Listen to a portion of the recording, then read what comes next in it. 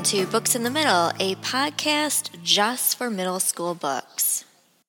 Have you ever had a secret so big and so terrible and so awful that you thought it might actually bury you? Christian is 17 years old in 1989 in Romania. Romania, not really a happy place in 1989, or really leading up to 1989, for quite a few years.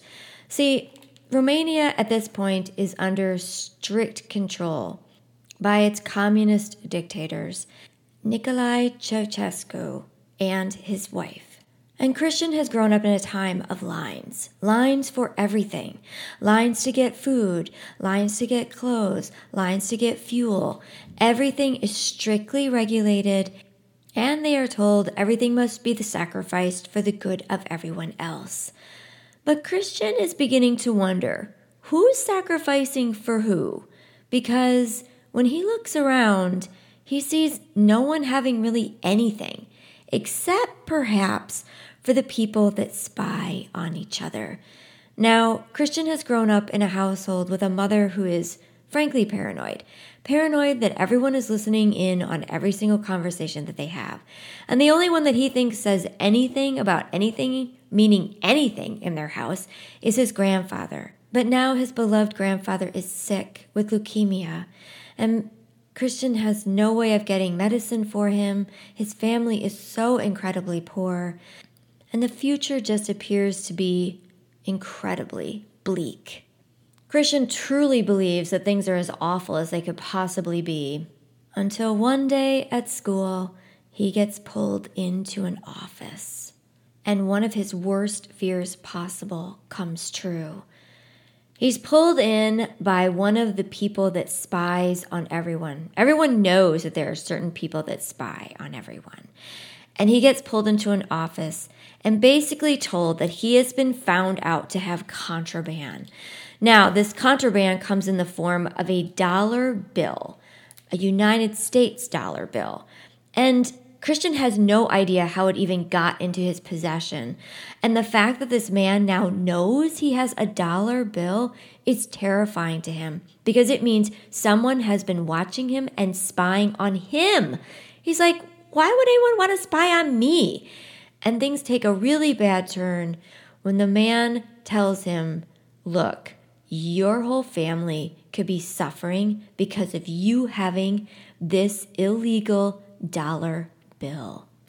The only place Christian can think that the dollar came from is where his mom works. And it turns out that sounds like that's exactly what this guy wants him to do. Spy on the people that his mom works for.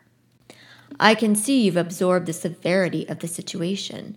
I'm told you're a strong student, talented, an observer among your peers. I'm feeling generous today. He was letting me off with a warning. I exhaled with gratitude. Thank you. You're thanking me? You haven't heard my proposal yet. It's simple and, as I said, very generous of me. You will continue to meet your mother and walk her home. You will continue your interactions with the son of the American diplomat. And you will report the details of the diplomat's home and family to me. It was not a proposal. It was an order, and one that compromised all principles of decency. I'd be a rat, secretly informing on the private lives of others. I could never tell my family. Constant deception. I should refuse, but if I refused, my family would suffer. I was sure of that. And then, amidst the silence, the agent made his final move. Say, how is your grandfather? Checkmate. The simple mention weakened me. He knew about my grandfather. The agent cleared his throat. It's a generous proposal. We'll work together. You give me information, and I'll give you medicine for your grandfather. He won't suffer. And that's how it began. I was Christian, codename Oscar, a 17-year-old spy, an informer. Christian has no idea how he will keep his spy work secret from his parents, from his sister, from his grandfather. and from his closest friends. Unfortunately for Christian, it all begins to spiral out of control.